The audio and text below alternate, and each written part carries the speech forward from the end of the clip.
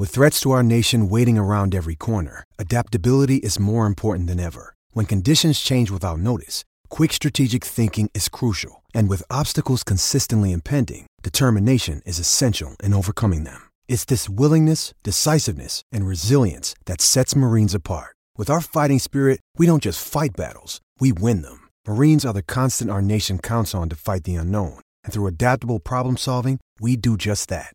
Learn more at marines.com. Pour one more beer for me. Exile meets quality so savagely. Best beer in all the land, brewed with a loving hand. From bottle, keg, or can, Exile Brewing, E-X-I-L-E. For me, E-X-I-L-E. Let's drink. Pick up a 12-pack today. Enjoy your exile. Welcome back to the HN Podcast, brought to you by Exile Brewing Company, coming to you from the Exile Brewing Company studios. In our recent episode, we spent a big amount of time talking about Iowa's win against Iowa State in the Cyhawk. Let's move on to the Big Ten from this weekend. You've talked already quite a bit about Ohio State. They're losing 31-16 to Oklahoma. The Buckeyes dropping down, I don't know, they're still in the top 10 in both polls. And if they run the table, they're going to likely be in the college football playoff, given that positioning, you would think. But that was a heck of a win for Oklahoma. One of the toughest places to play and win in the sport. And Oklahoma came in there. Baker Mayfield, nice early season Heisman resume film for him. Just a huge win for them. Agreed. If you watch that game, even when Ohio State was ahead and they had the game control, you could tell Oklahoma wanted the game more. You could tell their energy level was more. They were hungrier. They had the eye of the tiger. They had all those intangibles. You could tell. And they just needed Ohio State to give them an opening. They needed Ohio State to get out of their game plan, to sort of lose their identity, lose their brand. And they start chucking the ball all over the yard for reasons only Allah knows. And that was the opening, because just as we were talking about, Iowa beat Iowa State playing the game Iowa State wanted to play. If you would have told Lincoln Riley, who turned 34 this week, by the way, if you would have told him that at the end of the game, any stat other than turnovers, which are always obvious, right? Take turnover margin off the ledger. If you would have told Lincoln Riley last week that at the end of the game, Baker Mayfield and will play the full game, and J.T. Barrett will have as many passing attempts as Baker Mayfield, he would have told you right then and there, we will win the game. See what I'm trying to say? Mm-hmm. That if Mayfield plays, if it's not because Mayfield got hurt, but if he played 4 quarters every game, every snap, and at the end of the game, Barrett had as many passing attempts, that means they got Ohio State off their game plan, and that's exactly what happened. You know, they brought Kevin Wilson in. They were supposed to fix everything. Instead, it looks exactly like it looked before. I mean, this has been an anemic offense going back the last few games, and it's because they have lost their brand. Why they don't run the ball more, I disagree. Because you have to understand, you have to do with the talent you have. J.T. Barrett is not a great downfield passer. What he is a great leader, a physical runner, a guy that has shown that he can make clutch plays and get the ball to your playmakers in space where they can then take the ball and run with it. But that begins by running the football in a way that forces teams to cheat up front at the line of scrimmage. They haven't built that brand at Ohio State. They got lucky when they sort of panicked against Indiana that they didn't have the athletes back there to cover crossing routes. They couldn't open those things up against Oklahoma, whose defense is not that good from an FBS standard, but it's better than Indiana's. And they caught Ohio State pressing. I think they've got existential problems there in that this isn't youth. You know, when we talk about Michigan, we'll talk about a sloppy offensive effort, but I mean, virtually every player that is, other than Wilton Speight at Michigan, who is making key offensive contributions, was not asked to do so last year. That's just going to take some time. But at Ohio State, we know these names. Other than Dobbins, we know the rest of these names. This is a matter of they have to go back to basics. And this is where Ohio State has got to look at this game the way they looked at the Virginia Tech game 2 years ago when they lost that, or 3 years ago when they lost that one, because they have no more margin for error now. That final score will make it that they have to win the Big Ten outright to make it to the playoffs, which means they have to win out from here. And they've still got games in Ann Arbor, in Lincoln. Those are traditionally some tough places to play. And I don't think Nebraska plays any defense at all, but that offense they got there is not bad. So you're going to have to score some points there. They've got to get back to basics there. They got Penn State coming in as well. They just need to get back to who they are and run more power spread, not less. So Nate Stanley, he's attempted 56 passes in 2 games. Ohio State has attempted 70 passes. That's criminal. And they've completed just 55.7%. Yeah. 7 yards per attempt. That's not who you are. You're asking JT Barrett to do what he can't do. That's just not who you are. It's just not. Yeah, that's pretty amazing, really. And the worst pass defense so far, and these stats are kind of crazy early on, worst pass defense in the Big Ten is Ohio State's. Well, and that's another reason why you need to run the ball more, because keep in mind, those guys can't cover with Greg Schiano, who's a pretty well-respected defensive coach, told BTN's crew in August this was the most talented defensive front he's ever coached, including the Tampa Bay Buccaneers. Now, that might be hyperbole, but this is still a damn good defensive front. That can get you fired, too. Well, they're constantly in the backfield, and you still can't cover. What you're seeing is the NFL has just decimated that position group 2 years in a row, and even at the level Ohio State recruits, you just can't sustain that with 85 scholarships 2 years running, and that's just going to be a vulnerability. They're going to have to figure out how to compensate for that, and one way you compensate for that, possess the ball more. Yeah, indeed. The second worst passing defense in the Big Ten belongs to the Nebraska Cornhuskers, who lost 42-35 at Oregon. 42-14 at halftime, and Oregon called off the dogs a little bit there. Through 6 quarters at halftime of the Oregon game, through 6 quarters, opponents had 78 points and 906 yards of offense against Nebraska's defense. Yikes. Oregon racked up 409 yards of offense in the first half against the vaunted Black Shirts.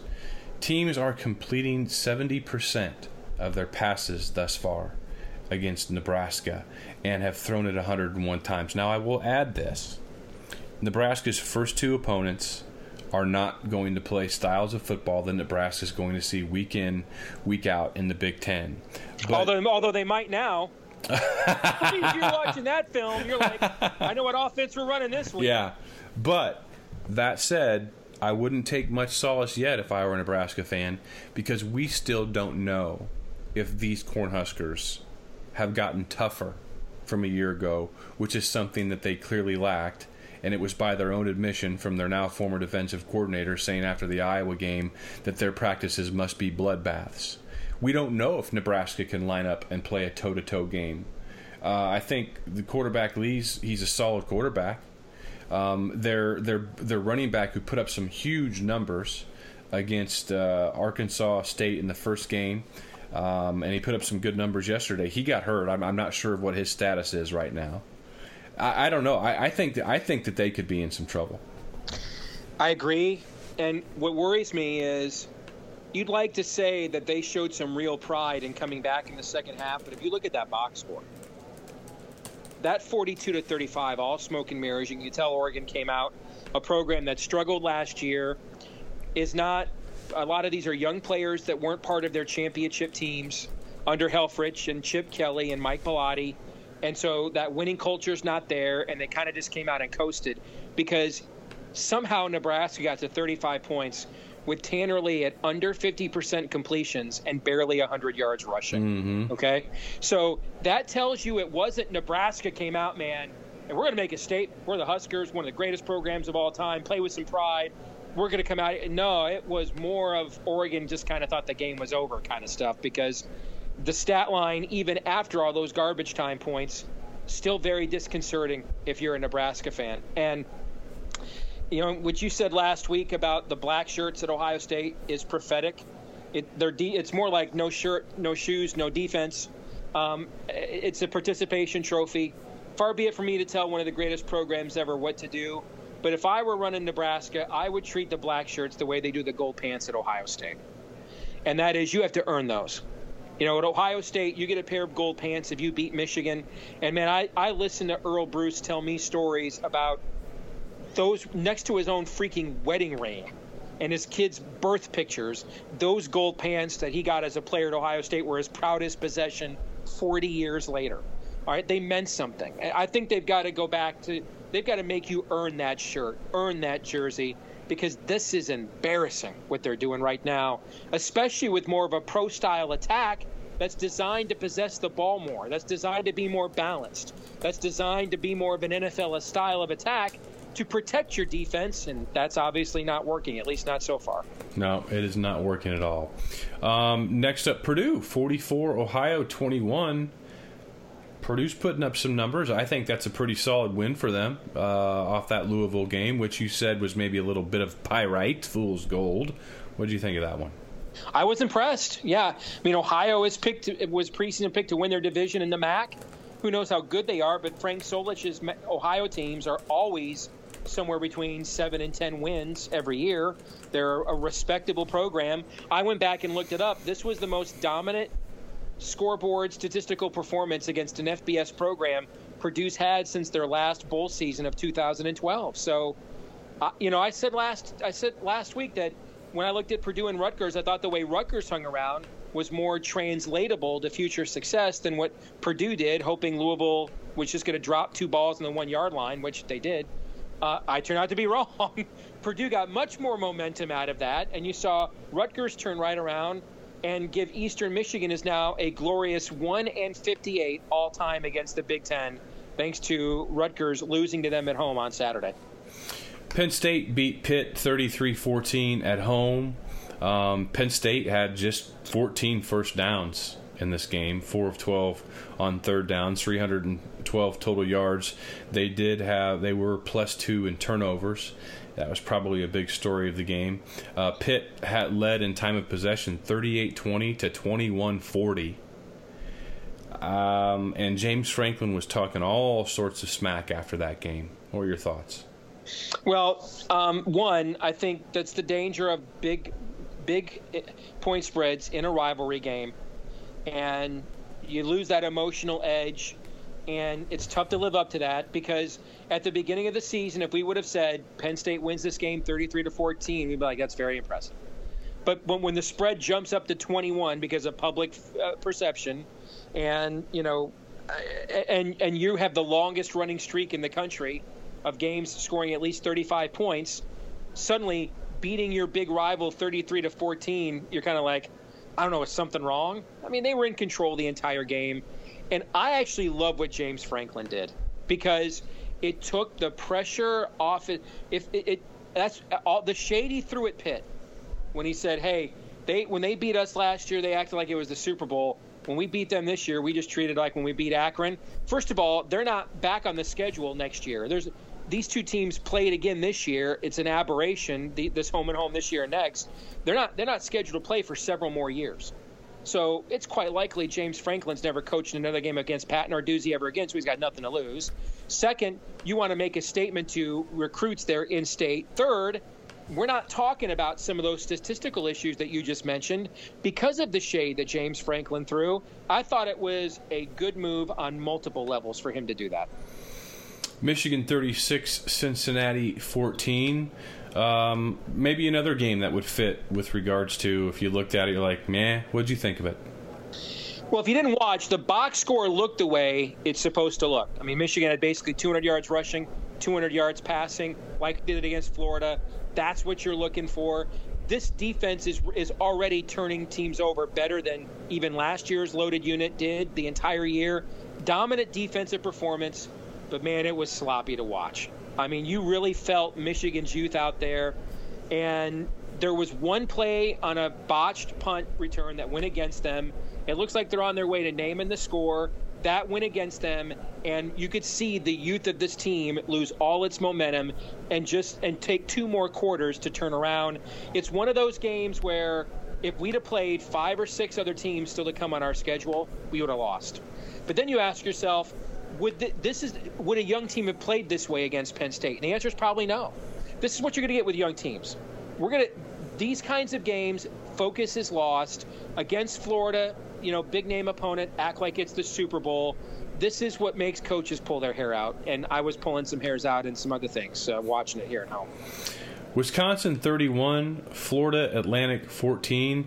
I was surprised that this one was as close as it was, although, Alex Hornibrook, I'm not sold on him. Wisconsin oftentimes asks their quarterbacks just to be a game manager, and I know that can be a dirty word in some press conferences and locker rooms, but it is what it is. Jonathan Taylor ran for 223 yards, Chris James for 101 for Wisconsin, so they went out and kind of did the things that Wisconsin wants to do. They put up 564 yards of total offense, 207 through the air, 357 through the ground. Just didn't translate into a lot of points is really all I would say. Yeah, and I think this is the danger. I mean, this is similar to the Michigan game. I mean, that's the way the stats are supposed to look, right? They are totally. And when you same thing with Michigan, different though. Wisconsin's not as young as Michigan, but it comes down to we just know we can throw our helmets out here and beat these guys, And this is the argument for why Nick Saban schedules that showcase game every season opener. Why coaches schedule some major opponents. And, when you have 5 stars rolling in every year, you can schedule that showcase game in the season. Yeah, but that's the argument: is do guys get rusty? Does it hurt us? Does it not?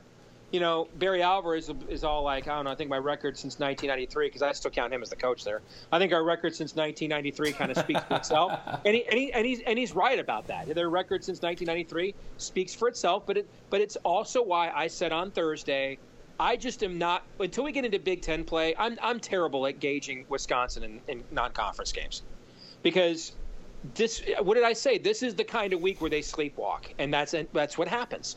And it's just because they typically don't play great non-conference competition. I like how you're honing in on one of the 5 games that you and I actually picked correctly this week. We'll get to that in a second. But, yes, you did call that one right. Another one that you had a premonition on, Duke, Northwestern. Northwestern lost at Duke 41-17, and we've talked. And it was worse than the score. And I was going to say we've talked about how stat sheets are supposed to look. Here's how one is not supposed to look for a Northwestern team that some people think could finish second or so in the Big Ten West. Clayton Thorson at quarterback, 11 of 29 for 120 yards and 2 picks. Justin Jackson, 7 carries for 18 yards. Over on the other side for Duke, they put up 538 total yards, 34 first downs, 15 of 22 on third down. Oh, my. 15 of 22. 305 through the air, 233 rushing yards for Duke. This is and by the way, Duke led time of possession 41-18 to 18-42. This is not how Northwestern is supposed to look. No, I thought it was arguably the worst physical beatdown of Pat Fitzgerald's coaching career when you consider the magnitude of the opponent. Okay? And outgained basically 4-1, all those other stats. That was a pummeling. I mean, if they played a more explosive football team, they would have gotten 70 pointed with those stats. That's why this one, like you said, it's similar to the Michigan and Wisconsin games where the box scores are slightly deceiving. I mean, they look the way they're supposed to look. The games just weren't that crisp. This box score is deceiving. You think 41-17, the score is bad, until you look at the box score and you're like, dude, this is even worse than I thought it was. Okay, it was more than an ambush. I mean, they got curb stomped. They got taken behind the woodshed for a Duke program that a lot of people, myself included, kind of thought maybe the Cutcliffe era is starting to peter out here a little bit. No, this is not, I wasn't sounding the alarm when they struggled against Nevada last week, because that's sort of typical of what we see of Northwestern in the non-conference. This is an alarm sounder. This is, if I'm Pat Fitzgerald, the minute we got back to Evanston, I'm wondering, where's my team at after this one? Because we didn't even show up. We're supposed to be the more physical team here. We're the Big Ten team, and they were mauled. This disparity statistically that I'm about ready to tell you, I don't know that I've ever seen something like this. Northwestern ran 54 plays and Duke ran 104. Yikes. 104 to 54. That's like Oregon in the Chip Kelly days when they'd play like, McNeese State or something like that. Yeah. Maryland beat Towson 63-17. Towson's an FBS team, but you should beat one of those 63-17. Yeah, I mean it looks the way that's supposed to look when you're good, right? That's the way it's supposed to look. I mean, they're averaging over 50 points a game with freshman quarterbacks now, Right. So they're not going to win the East. Too many physical teams. They're going to beat one of those teams. And they get Penn State and Michigan at home at the very end of the year. So watch out. I had Michigan 10-2. And even before I saw Maryland, that was one of the losses I had. Because we played them right before we finished with Wisconsin and Ohio State on the road. Classic look ahead. Our former defensive coordinator, that just smells like an ambush. They want to make Penn State their rival again.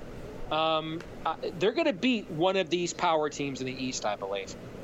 And I still can't figure out why the hell Vegas had them at 3.5 wins over under. I'm mystified at that. Indiana beat Virginia 34-17. They benched Richard. It's Lego, right? Yeah, it's Lego. Like Lego might go. Yes. They basically went with the redshirt freshman Peyton Ramsey, and they kept him in. I don't know. I mean, good win for Indiana. Any road win for them is a good win. That is an interesting decision after Lego threw for what he threw for against Ohio State. Yeah, I didn't get a chance to see much of the game. I don't know. Did he say something in the headset on the sideline? Maybe. I mean, he was setting an example. Yeah, maybe so. Maybe so. That does sound like it. Yeah. I mean, nice win, and Peyton Ramsey was pretty good, and that's more. That's more of the power spread quarterback that Mike DeBoer had a lot of success with Josh Dobbs at Tennessee the last couple of years when he was the OC there. But, you're coming off a guy putting an NFL tape together against the premier program in your conference, and you go from that to benching him. You just want to make sure with a new head coach that with a lot of guys you didn't recruit. Yeah, exactly. Your team. You don't want to lose the locker room. Yeah. Urban Meyer can do that. Kirk Ferentz can do that, okay? But this isn't your program quite yet, and so I'd be a little bit skittish about that if I were Hoosier. I would agree. Michigan State beat Western Michigan 28-14. Western Michigan now 0-2. This is another stat sheet that looked how it's supposed to look for Sparty. 21-11 first downs, 457 to 195 total yards. Sparty had 296 yards of rushing. So, a couple of turnovers. That seems like another step in the right direction for them. I agree. I mean, if you took the first two games and we didn't know about last year, right? Throw last year out the window. Exactly. If we took these first two games, we would think what? Based on D'Antonio's history, what would we think? Yeah. That's just the way it's supposed to look, that's right? Sparty. That's what it looks like. So, at the very least, it appears things have been initially stabilized. Now, when you are resuscitating a patient, you do that in stages, okay? So, the first stage is stabilization. All right? You got to make sure the vital signs are stabilized before you get them upright. See if they can walk on their own. They get a bye this week. Then they get Notre Dame coming into town, coming off of, a physical game against Georgia. Boston College on the road is not very good, but they always play Notre Dame tough. And we do know they at least play defense at Boston College. And it'll be back-to-back road games for Notre Dame. Okay, so And you got to think that's one team Sparty's confident about beating, because that was one of the wins they had last year, and they whipped them bad. So that's your next step is, all right, the patient is stabilized. Can he eat on his own? Can he breathe on his own? And we're going to find that out here in 2 weeks with Notre Dame when they go to East Lansing. Next up, recapping the Big Ten, and we're almost through this. Eastern Michigan, 16, Rutgers, 13. You can't lose that game. Can't happen. It just can't, man. I love Chris Ash to death. One of my all-time favorite Cyclone assistant coaches when I was around the team a lot. Great guy. But that just can't happen. You can't follow up holding Washington to under 100 yards and making that a game, that team that was in the playoff, well into the second half. You can't follow that up with losing. That's how you fire you fire yourself, okay? Even if you win that game 16-13, it's a win.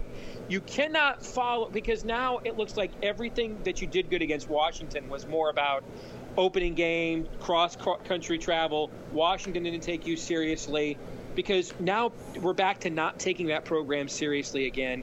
You just can't do that when you're Rutgers, and you still have to play Penn State, Michigan, Ohio State. Michigan State's on the schedule. Maryland in your own backyard. You know, a program that you've got to out-recruit for you to be a legitimate program again is rolling. You can't lose that game. You just can't. Illinois is 2-0 for the first time since, I think, 2012. They beat Western Kentucky 20-17. So it's better than 0-2. I actually thought it was 20-7, wasn't it? Or it's 20.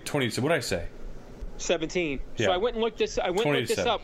Western Michigan Western Kentucky going back to Willie Taggart, Jeff Brom, who's now at Purdue. This has been one of the most explosive offensive programs in the Group of Five. I went and looked at their last 30 games to see how often they've been held to less than 17 points. I only found one. Alabama. That's only one of their last 30 games I found that they were held to 2 touchdowns or less. That's a good pull. That's Alabama, okay? So, listen, I'm not losing my poop, okay? That Juice Williams, the juice is loose, okay? Or Kurt Kittner is, passing them to Sugar Bowls, okay? But, just as we just said that for Chris Ash, you can't lose that game, Lovie Smith, you want to show, hey, the way we came back against Ball State, we got some moxie, we got some momentum. He did the exact opposite of what Chris Ash did. And he didn't just get a win. I mean, they dominated them physically at the line of scrimmage the way a good Big Ten team should, even a good Group of Five team. So good for Lovie Smith in Illinois. That's the first real ray of light since he took over. Lastly, Minnesota 48, Oregon State 14, a game that kicked off at 9 p.m. out in the state of Oregon, and a good break for Minnesota in that a lot of that game was played in heavy rains. They took advantage of that. They only threw the ball 8 times. This hurt Oregon State a lot more than it hurt Minnesota. Minnesota wound up rushing for 253 yards. Time of possession advantage 38-16 to 21-44. Just one turnover, and that's how you win 48-14. So a solid win. I thought that was a huge win. Given how ineffectual the performance against Buffalo was, to go out there cross country, and I know Oregon State's not very good, but I was racking my brain. I'm the poor man's Chris Felica Bear idiot savant. I couldn't come up with, out of the top of my head, the last time a Big Ten team won one of these night games on the West Coast. Could you think of when last time it happened was? I mean, I think Wisconsin played like Fresno or UNLV or something like that. But I mean against a group, a Pac-10, Pac-12 team. Right. Wisconsin went out there a few years ago, lost to Arizona State, remember? Yeah. Too. We don't win these games as Big Ten guys. We don't win these West Coast. First of all, we don't play them that often. And when we do, we win them even less often. Right. So that's a huge win for Minnesota in terms of winning your players over to your style as a coach, seeing that kind of success. I had them finishing 7-5, and this was one of the games I had them losing. So that's a big moment for PJ Fleck when you're little by little with guys you didn't recruit establishing your brand and identity. Nationally, a few games here before we wrap this one up. Oklahoma State, 44-17 on Friday night again, or was it Thursday or Friday? Can't remember. Friday against South Alabama. Very, very surgical destruction of a road game at South Alabama. Bama had they have maybe the greatest chant in college football: USA, USA, South in your mouth. That's their chant there in South Alabama. How about that? Clemson, 14, Auburn 6 in a meat grinder of a game. Yeah, I think Auburn's offensive line coach may need to update his resume. I mean, listen, Clemson's got a tremendous defensive front, no doubt. But you can't give up 11 sacks in a game, man, if you're an SEC team. 11. Wow. 11. And I watched a lot of that game. Jarrett Stidham was balling. I know his stat line's terrible, but the escapability if Sean White, last year's quarterback, had played, we would have been talking historic levels of sacks, 15, 16. The quick release Stidham had, his escapability, he just didn't get any help. He's out there balling his ass off. They couldn't block. They couldn't get open. And you've been jocking this guy for a long time. I thought he played well.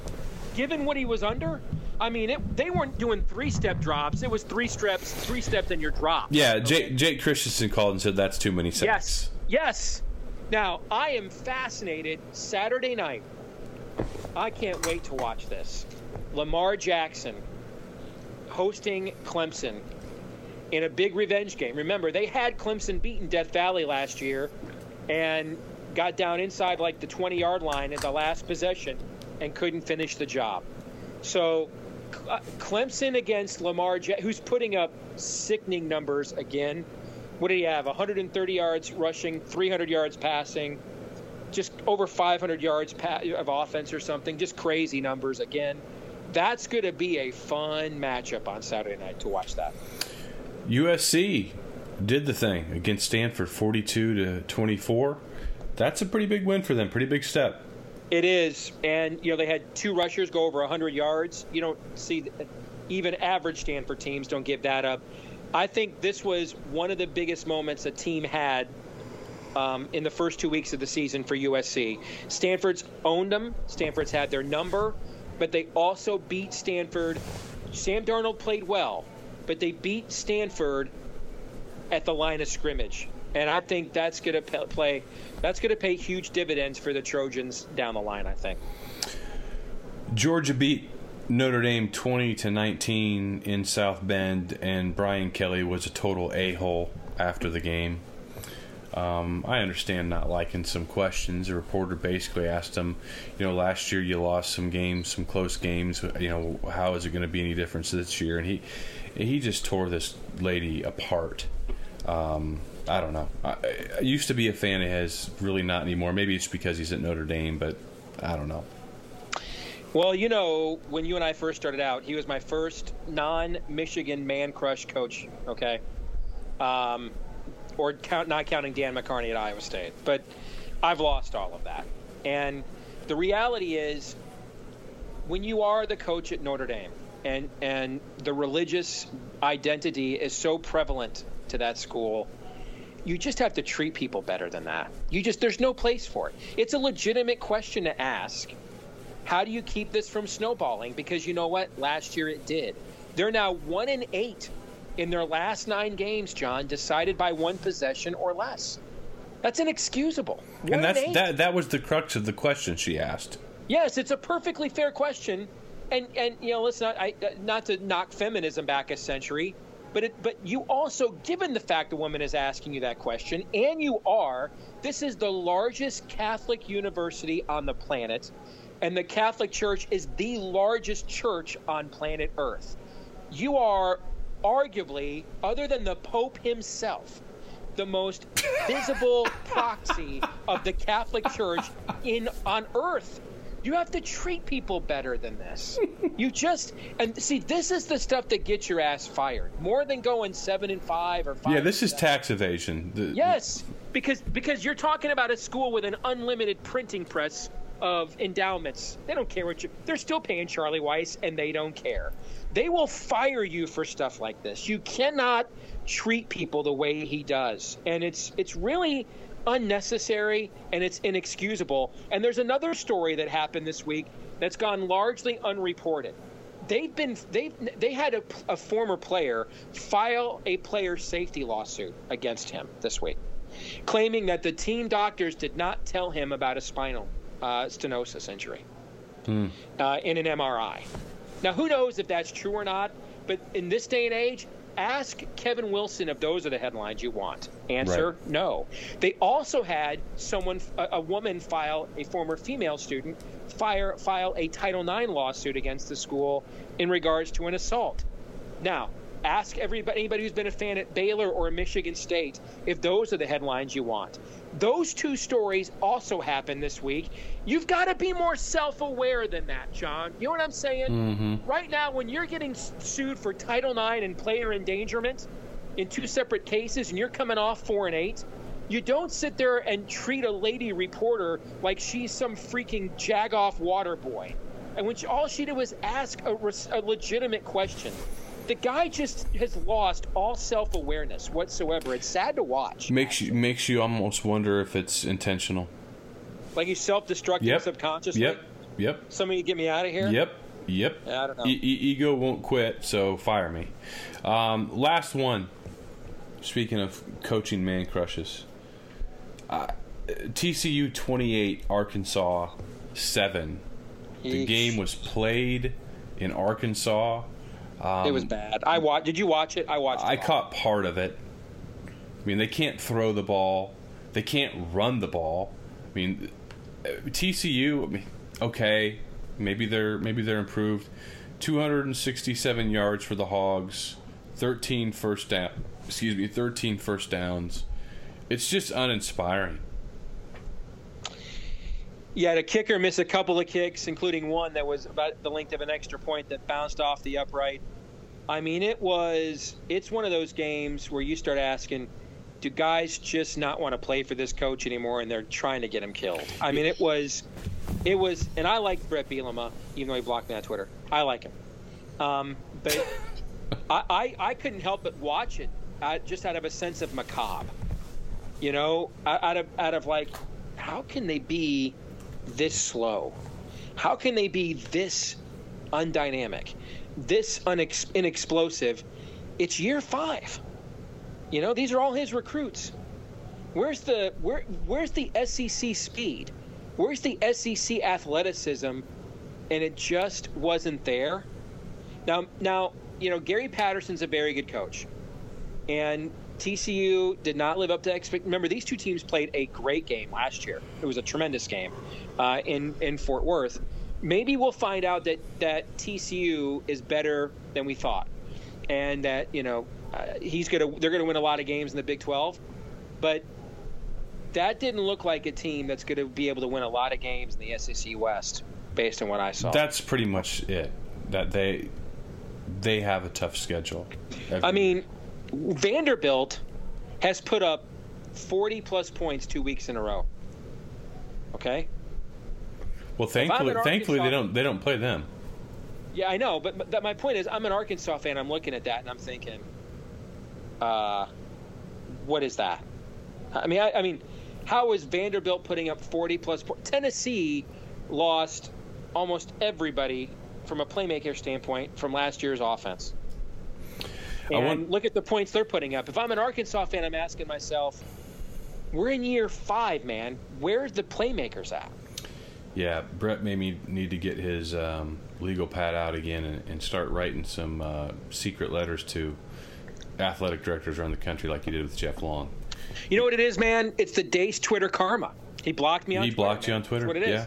What it is. Arkansas is not the deep South, but you can see it from there.